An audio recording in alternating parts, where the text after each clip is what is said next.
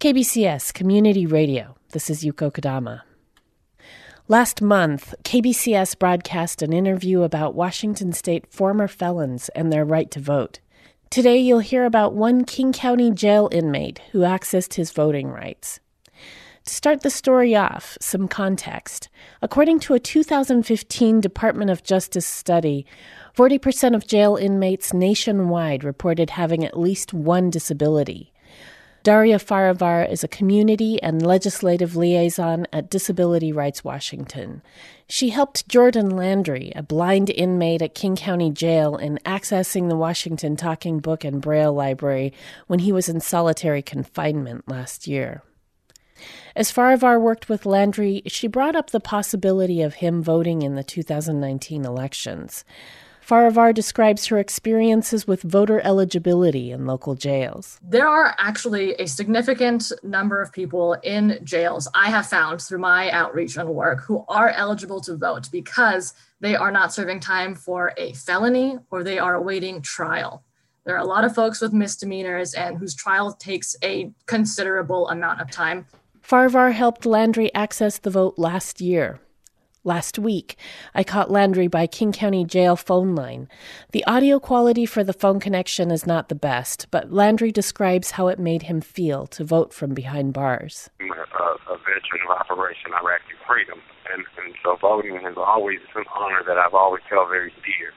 To be able to vote in local and national elections. And so I was floored. I was like, what, you mean I could vote? And she said, yeah. And I was like, well, I know that maybe I have the right to because I've not been convicted of anything as of yet, even to present day. But the logistics of it, I can't read. They don't read me my mail here. No one helps me write even requests, So how would I go about voting? It took months of coordination and hard work to bring in an accessible voting unit for Landry to vote. Then Landry used the Washington Talking Book and Braille Library audio elections information to study up on the issues and candidates.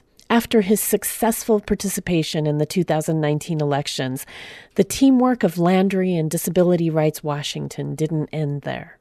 This ignited Landry's passion to inform others within the jail system, disabled or not, on how to access their vote from jail if they were eligible.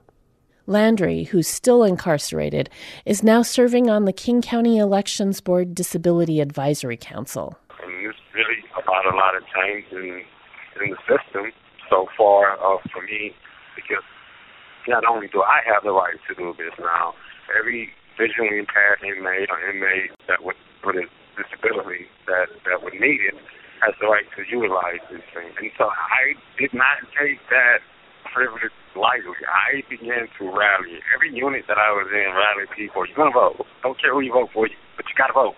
With Disability Rights Washington was behind me on the way, and they were pushing, get the word out to the inmates that they can vote, and the parameters will make them eligible to vote. And so I've been very active in getting other people to call the Department of Corrections to see if they're even eligible. There's Disability Rights of Washington succeeding in getting a handout put in the inmate handbook that tells people about voting and how they will go about changing their address, hiding down to the mailroom to get a ballot and everything like that. I think because you have so many privileges taken away when you come to a place like this. To hold on to such a precious privilege as that, it just gives you hope, hope that you can still be a part of society, hope that you can still participate and have your voice heard, hope that you still matter. So a lot of time when you're in here, you feel as if you're forgotten and you no longer matter.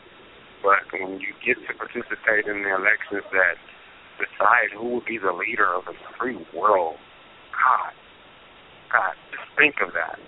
From a place like this, I can be a part of that decision.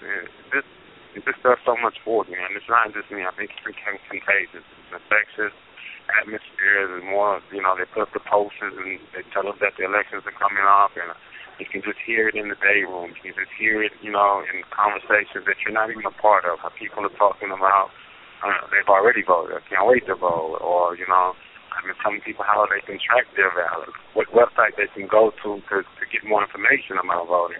When I spoke with Landry last week, he had just finished turning in his ballot for the 2020 election, the second time he participated in elections from behind bars. That's portions of an interview with Jordan Landry, an inmate at King County Correctional Center in downtown Seattle. I spoke with him over the phone. Special thanks to Jesse Callahan for help with editing that story. If you haven't dropped off your ballot, you can find a list of locations at sos.wa.gov. You can still register to vote and vote at county voting centers or county elections offices.